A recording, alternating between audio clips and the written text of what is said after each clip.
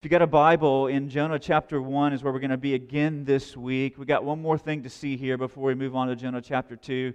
And I'm trying to give it in more bite-sized pieces. So Jonah chapter 1 is where we're going to be again. Taking a look at Jonah chapter 1, verses 4 to 10 is what we're going to read this morning.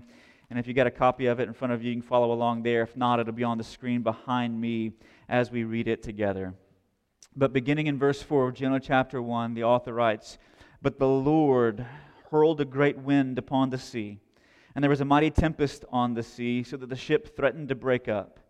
Then the mariners were afraid, and each cried out to his God, and they hurled the cargo that was in the ship into the sea to lighten it for them. But Jonah had gone down into the inner part of the ship, and had lain down and was fast asleep. So the captain came and said to him, 'What do you mean, you sleeper? Arise, call out to your God. Perhaps the God will give a thought to us that we may not perish.' And they said to one another, 'Come, let us cast lots, that we may know on whose account this evil has come upon us.' So they cast lots, and the lot fell on Jonah. Then they said to him, 'Tell us on whose account this evil has come upon us. What is your occupation, and where do you come from? What is your country, and of what people are you?' And he said to them, 'I am a Hebrew, and I fear the Lord, the God of heaven, who made the sea and the dry land.' Then the men were exceedingly afraid and said to him, 'What is this you have done?' For the men knew that he was fleeing from the presence of the Lord, because he had told them." This is God's word. A few weeks ago, I was speaking to one of our church members on a phone call, and we were talking about how things were going in their life and things were unfolding in their family. And they made mention to me of the fact that back in the fall, whenever we had committed ourselves as a church to the Next 5 initiative, that a part of their commitment had been to sell some of their possessions and be able to use the proceeds in order to donate that to the initiative to help us take steps further and faster. And they had told me they had just sold a piece of equipment, and they had gotten more than what they expected for it, and so they were going to be donating that to the church. And I just sat there over the course of that conversation and just thank God for the blessing it is to have folks who are all in with us and investing in what God is doing here in the life of our church and in our community, willing to sell some of their own possessions and be able to distribute those funds as needed to the church for the advancement of God's kingdom in this little corner of God's kingdom here through our local church. So what a blessing that is. But I was also reminded that whenever we cast vision for the Next 5 last fall, we talked not only about raising funds for the eventual purchase of land, right? That was a part of it, finding and funding a permanent home. But there was 3 other things that came before us talking about money, and that was reaching our neighbors, raising disciples, and launching leaders. Right, those 3 pieces of being a continued faithful gospel witness in the community where God has planted us as a church, seeing people coming to faith in Christ, seeing their character and conviction shaped and formed into the image of Christ, and then seeing them launched out as leaders who assume opportunities and responsibilities in ministry, some here within this church, some outside the walls of this church, and some to plant other churches. So reaching and raising and launching. Right, that was a part of that big picture vision that we cast back last fall. And if we really as a church body commit ourselves to those 3 things, reaching and raising and launching, then listen, church, we cannot be asleep below deck while the world is in chaos above. Rather, as God's people in a lost and chaotic world. I believe as we read here in Jonah chapter 1, one of the things that stood out to me that I thought was worthy of a sermon in and of itself was this reality, that as God's people in a lost and chaotic world, we must learn to practice our personal faith for the public good. Practice our personal faith for the public good. Listen, an old Scottish preacher by the name of Hugh Martin in the 1800s, late 17th century, he preached a sermon from this particular text entitled "The World Rebuking the Church." The world rebuking the church. And if you want to read some of Hugh Martin's writings, you can find it on the Kindle store. He's got this massive exposition of the book of Jonah, more massive than anything I've ever read before. So it's highly, highly edifying and encouraging. But in that sermon, he makes several observations. First, he says that many in the world take great pleasure in criticizing the church for her faithfulness to the Lord. Right? And we see that even in our day and time. Right, as the church aims to be faithful to God's vision for human flourishing and what that looks like for sexuality, or what that looks like for money, or what that looks like in terms of life being conceived and when it starts in the womb, the world will lob grenades and critique and criticize the church for holding to what we believe to be biblically faithful doctrines. And the world takes great pleasure in criticizing the church for those things. But he goes on to make the observation, and he says, in many instances, the world and the church, he doesn't say it this way because he uses a lot of Old English, but he says basically the world and the church in so many instances are in the same boat together. They live in the same country, the same state, the same city, the same community, and the same neighborhood. And whenever a storm breaks loose in that country or community, then citizens of that country and community and residents of that same place, they have the same problems, regardless of whether or not they are members of a church, whether or not they belong to Christ. If you live in that location, you're facing the same issues, the same economic problems, the same criminal issues, the same social issues, the same educational issues. You face the same issues if you live in the same places. And he goes on to say, when the church is asleep below deck while the boat is breaking apart, then the world has the right to rebuke the church. And this is exactly what we see happening in verse 6 of Jonah chapter 1. In verse 6, listen, we find a heathen captain rebuking a Hebrew prophet. Notice what happens when the captain finds Jonah below deck in verse 6. He is rebuked for his indifference and the callousness with which he operates. The words on the tongue of the captain when he comes down below deck and he finds Jonah fast asleep are the exact same words on the tongue of the Lord in verse 2. In verse 2, God says to Jonah, "Arise, go to Nineveh, that great city, and call out against her, for her evil has risen up before me." Arise, call out.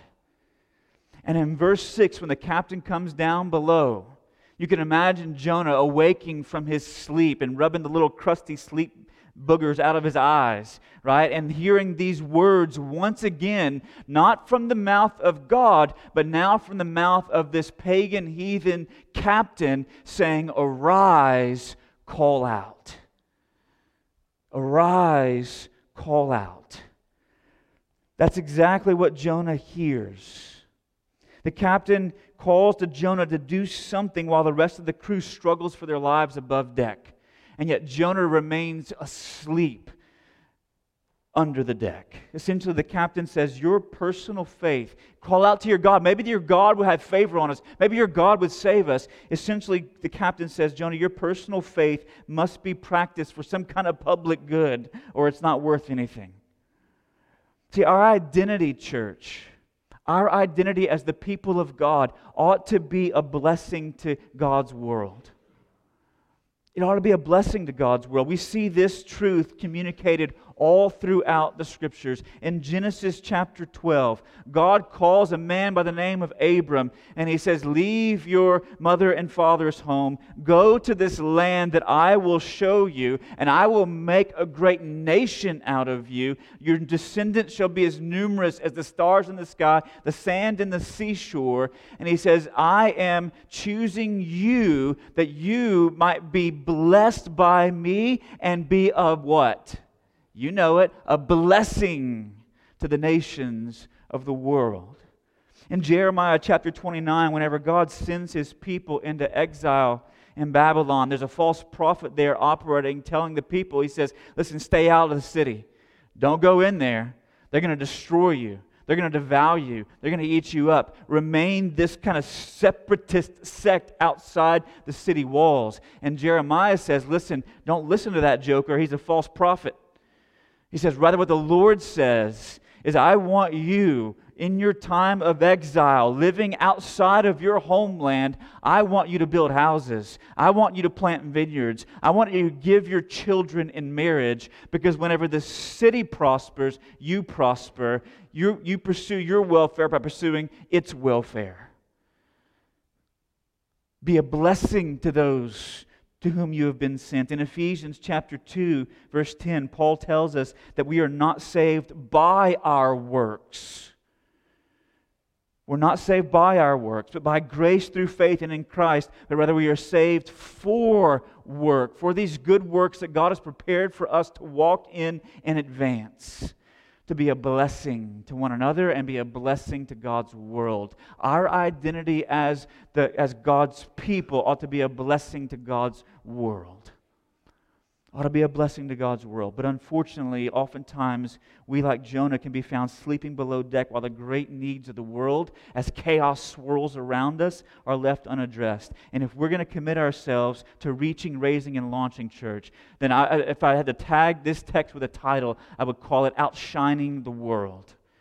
And there's 3 ways I believe we ought to outshine the world when it comes to practicing our faith for some public good, and that is this. First of all, outshine the world in holiness.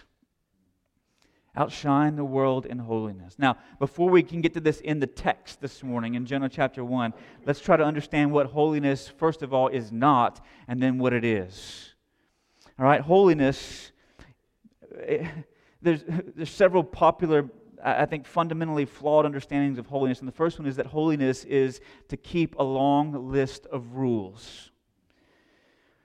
Long list of rules. As a result, when people operate out of thinking that holiness is keeping this long list of commands or this long list of rules, right? There's this concept of holiness that arises, and people would critique and complain about this type of holiness and say that he or she is holier than thou, right? Because they're better at keeping all the rules than anyone else.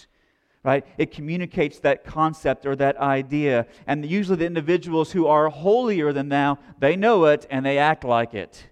There's kind of a smugness or a pride, an unapproachability about them when it comes to their ability to connect with other people. They're operating with this popular misconception of holiness rather than a biblical one. And one of the ways you can recognize it is because people with this misconception of holiness, they tend to repel people, not attract them to themselves. Because people look at them and go, I can never keep all the rules like you do. But listen, holiness is not looking at God and saying, God, if you will just give me all the rules, I'll keep them. That's not what holiness is. Another popular misunderstanding of holiness is that to be holy is to be a good person with maybe just a few bad habits. Right? So, and here's how this often works. People will generate a list of character qualities they believe to be virtuous, which often varies from person to person. Right? And they're often uniquely characterized by the traits that individual excels at themselves. Right? So that's what it means to be holy. Right? The things that I'm good at, that's what it means to be holy. The positions I hold, that's what it means to be holy.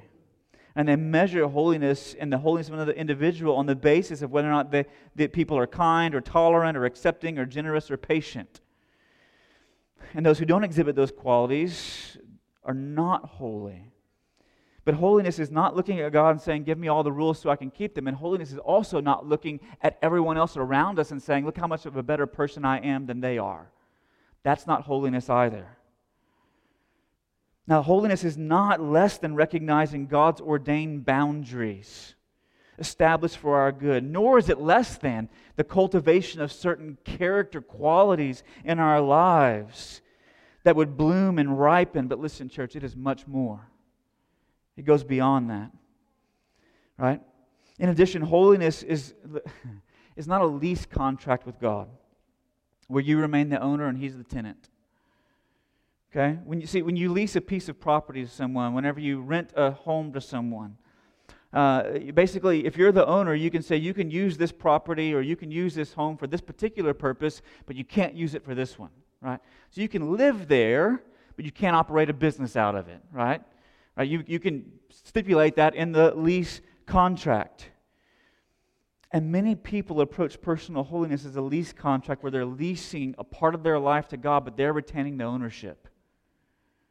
In other words, God, you can have this part, or you can have this part for your purposes, but not this one, and not this one, and not this one. You can have my time on a Sunday morning, but not on a Monday morning.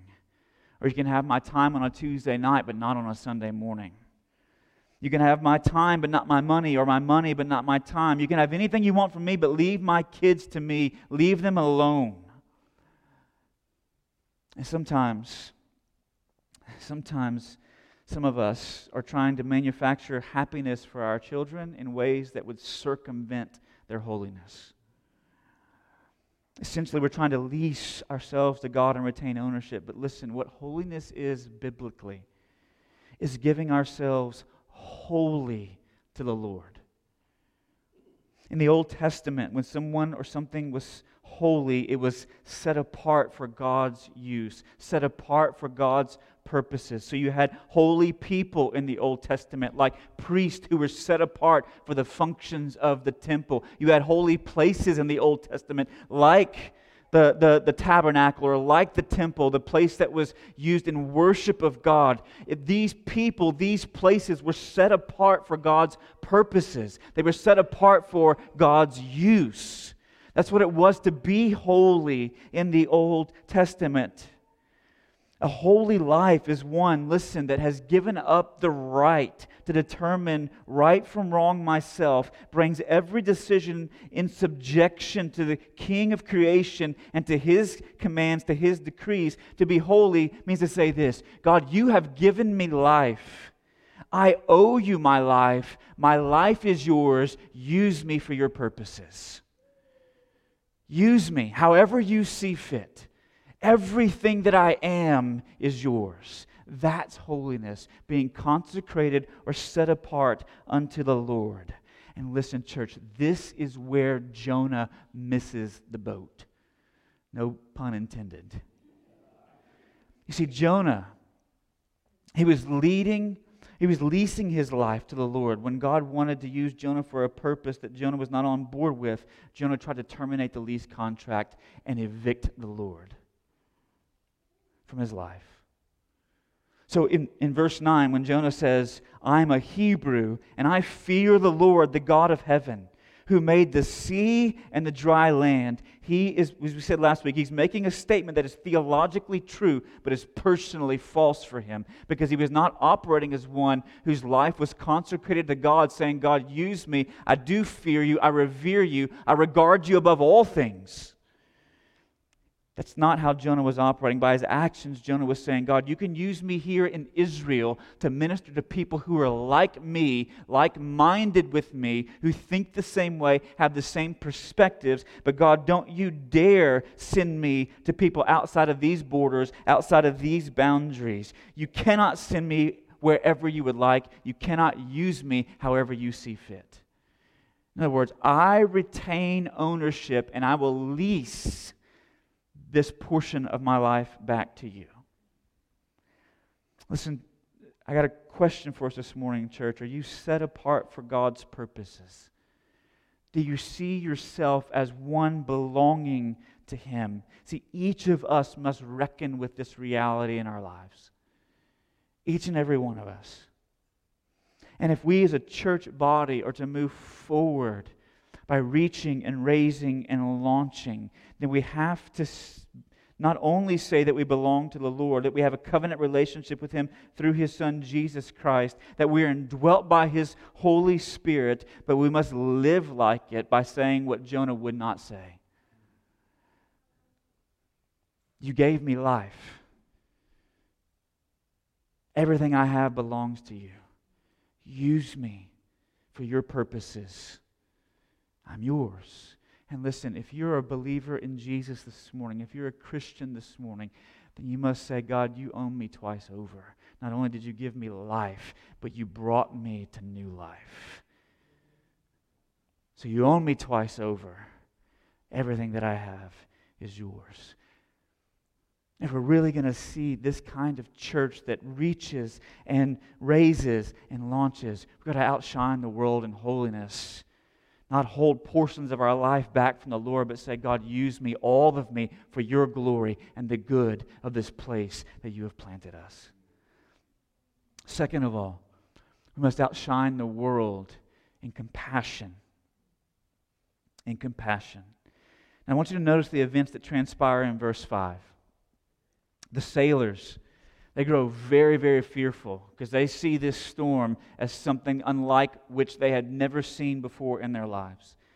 And they begin to cry out to their gods. They start dumping cargo into the sea. And while Jonah goes down below deck and falls fast asleep, while the world above him is threatening to break up. Listen, one Jewish commentator on the book of Jonah, his name is Uriel Simon, and he said this, and I find it helpful for us to understand what's happening here in the text. It says, he said, the word order in the Hebrew language with a subject before a verb in the perfect tense. Now, you got to bear with me for a second. It gets a little technical, but I'm going to try and simplify it for you. But the subject before a verb in the perfect tense expresses one of two things: an action that preceded another one that has just been related. In other words, something that was done that came before what was just talked about. Or an action that is simultaneous with and contrasted to one that has just been recounted. In other words, it happened at the same time, and they're contrasting responses. He says, because Jonah's action is contrasted with that of the other sailors, it seems likely that he went down into the hold and fell asleep at the very same time as the sailors were struggling through prayer and action to save the ship. So it wasn't that Jonah went down below deck before all this started to transpire. It was that Jonah went down below deck as everything began to get chaotic and erupt. Simultaneously, Jonah's response was not to cry out to his God and not to help lighten the load, but Jonah's response was to go down below and fall asleep. And the picture that's painted by that is Jonah's utter disregard for what's going on around him. While the sailors were fearfully and prayerfully working, Jonah is indifferently and callously sleeping. And how often, church, do we head down below deck and fall asleep while the world's coming apart around us? How often have we forsaken a lost world when we know the answer to their greatest problem? See, the world's greatest problem is not economics. The world's greatest problem is not education. The world's greatest problem, right, is not the treatment of the different races. The world's greatest problem is their estrangement from God Himself, a separation that has been the result of sin that entered into the world when our first parents took of the tree of the knowledge of good and evil, and sin entered into the world, thereby dividing us from God and dividing us from one another. That's the world's greatest problem. And how often have we been asleep at the wheel and refused to share the good news of Jesus' life, death, resurrection, ascension, and return whenever we see the world beginning to unravel around us? How often have we abandoned a divided world or been just as divided in the church when we profess to believe in a gospel for both Jew and Greek, slave and free, male and female? How often have we fallen asleep and let the world outshine us when it comes to caring for people who are in distress, while we sing about a God who cared for us in our distress? How often? Then in verse 6, when the captain comes below deck and he finds Jonah asleep in the storm, he asks him a piercing question. And this is the question that he asks Jonah. He says, "What do you mean, you sleeper?" What do you mean? In other words, the captain asked Jonah, how can you sleep at a time like this? How can you be asleep when everything is chaotic and unraveling? Don't you care about what's going on around us? Don't you care about what's happening to us? Don't you care about anyone other than yourself? See, the opposite of the callousness that Jonah exhibits in the text is compassion. It is compassion. Now, compassion is a term that has kind of grown soft in our use of it today. But in the Bible, the word compassion referred to a literal gut-level reaction to real human conditions that drove someone not only to feel for the people in those conditions, but to act to alleviate those conditions. That's why when Jesus is walking through the land, and he's observing the conditions of the people, and he makes the statement in the Gospels, and he observes the people as those who are harassed and helpless, like sheep without a shepherd. The Bible tells us that whenever he makes that observation, that he is moved to compassion, and that word compassion literally means a turning over of the gut, this gut reaction that would want to compel someone to action, to do something about the condition that he finds those individuals in. So compassion biblically is a gut reaction that leads to action.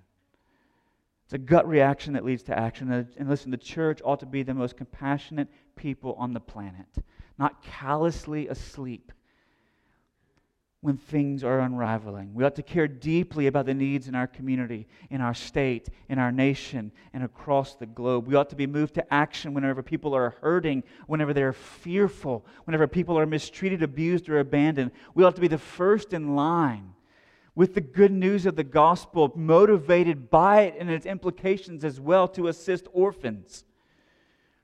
Those who are fatherless and motherless, because you and I were once orphans, separated from God, and God as our Father adopted us. And so we ought to be the first in line to assist with orphan care, whether that be us adopting orphans into our homes, or whether that be us supporting those ministries that do, or those families who take that step. We ought to be the first in line to bring the good news to young women dealing with unexpected pregnancies. Listen, we can pray that God would overturn laws in our nation all day long. And God, I hope that He does, so that it's no longer legal to end life once it's begun in the womb. But listen, as a church, will we care for those mothers who are carrying those babies to term? Rather than saying, well, they brought this on themselves. They shouldn't have been dressing the way they dressed. Will we move into that space and care for them? Those struggling without fathers in the home, will we get involved in mentoring relationships and investing our time and our energy into those who need it the most? Whose marriages are falling apart, those whose world have been upended by unexpected loss. Will we be the kind of people who operate in compassion and outshine the world? All the nonprofits that are out there doing all this great work, will we as God's people move into those spaces with the good news of the gospel and with a compassion for our fellow man and our fellow woman, who are made in God's image just as we are? The thing Jonah would not do. To go into the places of greatest need. Outshine the world in holiness. God, use me. Use me. There's nothing that I'm keeping for myself. You own me twice over. Use me for your purposes. And be moved with compassion to care for those who are in need. But then finally, the only way that we'll move into action in the middle of a storm is if we not only care about what's happening and set ourselves apart to be used by God for His purposes, but listen, we must also outshine the world in security. In security. Now, if you fast forward from the book of Jonah into the Gospels, we read about another sleeper in another boat in another storm. And in Mark chapter 4, verses 35 to 41, Mark records this incident. He says, on that day, when the evening had come, Jesus said to them, let's go across to the other side. And leaving the crowd, they took him with them in a boat, just as he was. And other boats were with him. And a great windstorm arose, and the waves were breaking into the boat, so that the boat was already filling. But he was in the stern, asleep on a cushion. And they woke him and said to him, Teacher, do you not care that we are perishing? And he awoke and rebuked the wind and said to the sea, Peace, be still. And the wind ceased, and there was a great calm. He said to them, Why are you so afraid? Have you still no faith? And they were filled with great fear and said to one another, Who then is this, that even the wind and the sea obey him? Now there's several notable differences between Mark 4 and Jonah 1. Several notable. Perhaps one of the most notable difference is that in Jonah 1, the sailors in Jonah find themselves in the storm as the result of Jonah's sin and disobedience. That's why they are where they are. That's why the waves are crashing over the bow of the boat, and they're trying to lighten the load and cry out to any God who would hear them and answer. However, in Mark chapter 4, the disciples find themselves in the storm precisely because of their obedience to Jesus. Jesus says, let's get in the boat and go to the other side. They're in that boat on that sea because Jesus said, we got to cross over. We've got some place to go. And as they sail through the evening hours, the storm erupts, but they are there because they responded and said yes to God. We're set apart for your service, Lord. Use us. That's why they're there.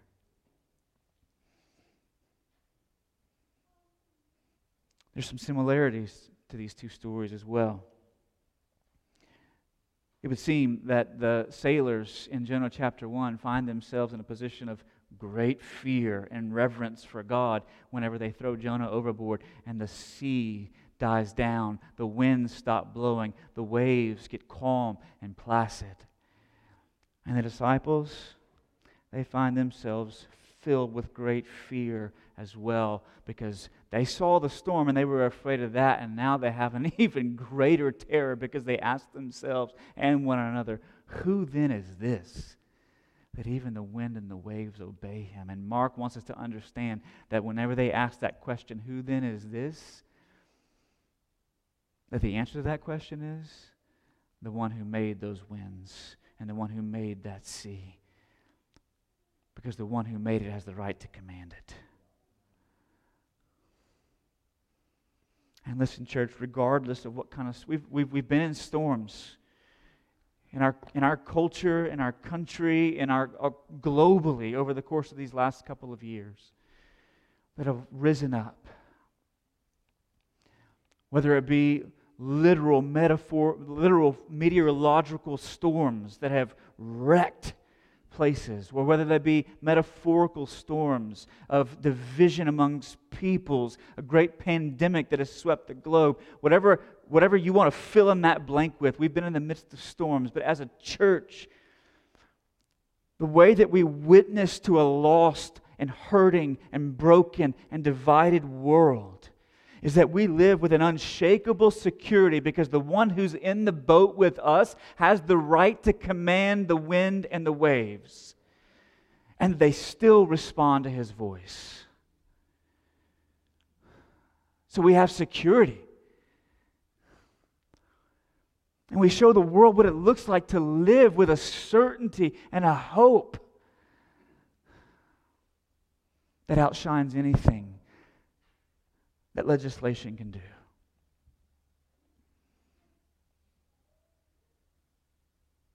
So will we be a church that reaches and raises and launches? In order to do that, we cannot be asleep below deck. We must be willing to say what Jonah would not. Use me with no borders, no boundaries. If that means you want to use me to multiply a new life group, or you want to use me to launch a new church, or God, you want to use me to start a new ministry, or God, you want to use me in an area of our community that I've never set foot in before because those people aren't like me, or God, if you want to use me wherever you would send, whatever you would burden my heart with, here I am. Send me. And a deep compassion that cares for the needs of people, bringing them the gospel, but also addressing some of the needs in their lives, showing that the church is a community of people who have been loved by God and are loving His world and living with an unshakable, rock-solid security, no matter how chaotic things become in your own life personally or in our lives corporately, as a city, as a nation, as a world. That's how we'll go about reaching people and raising disciples and launching leaders, as we practice our personal faith for the public good and outshine the world in holiness and compassion and in security. Let me pray for us to that end. Father, we thank you today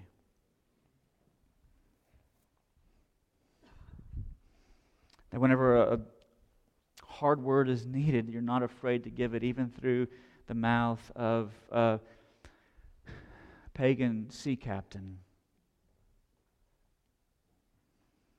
and what so many believe to be a children's story. But Father, that you speak to us clearly through your word, to rebuke us when we need to be rebuked, to encourage us where we need to be encouraged, to remind us of truths that we have perhaps forgotten. Would you remind us, Father, that we belong to you, that we cannot put borders and boundaries, that we cannot lease space in our life to you, but that you own everything, from our thoughts to our desires to our actions.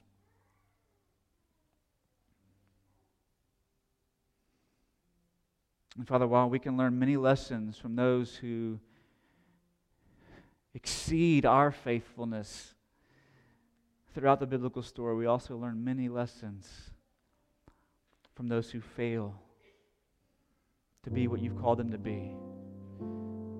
May we learn from Jonah and repent of any callousness in our hearts, that you would fill us with hearts of compassion,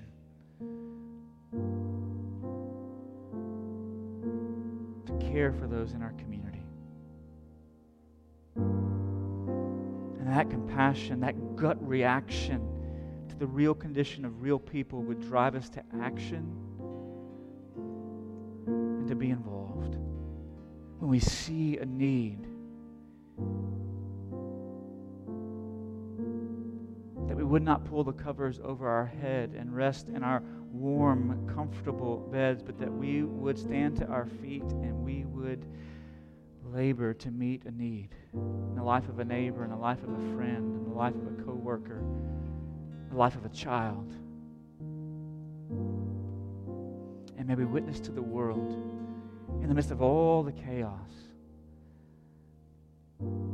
that there is one who commands the chaos, and that we are secure because of him, and they can be as well.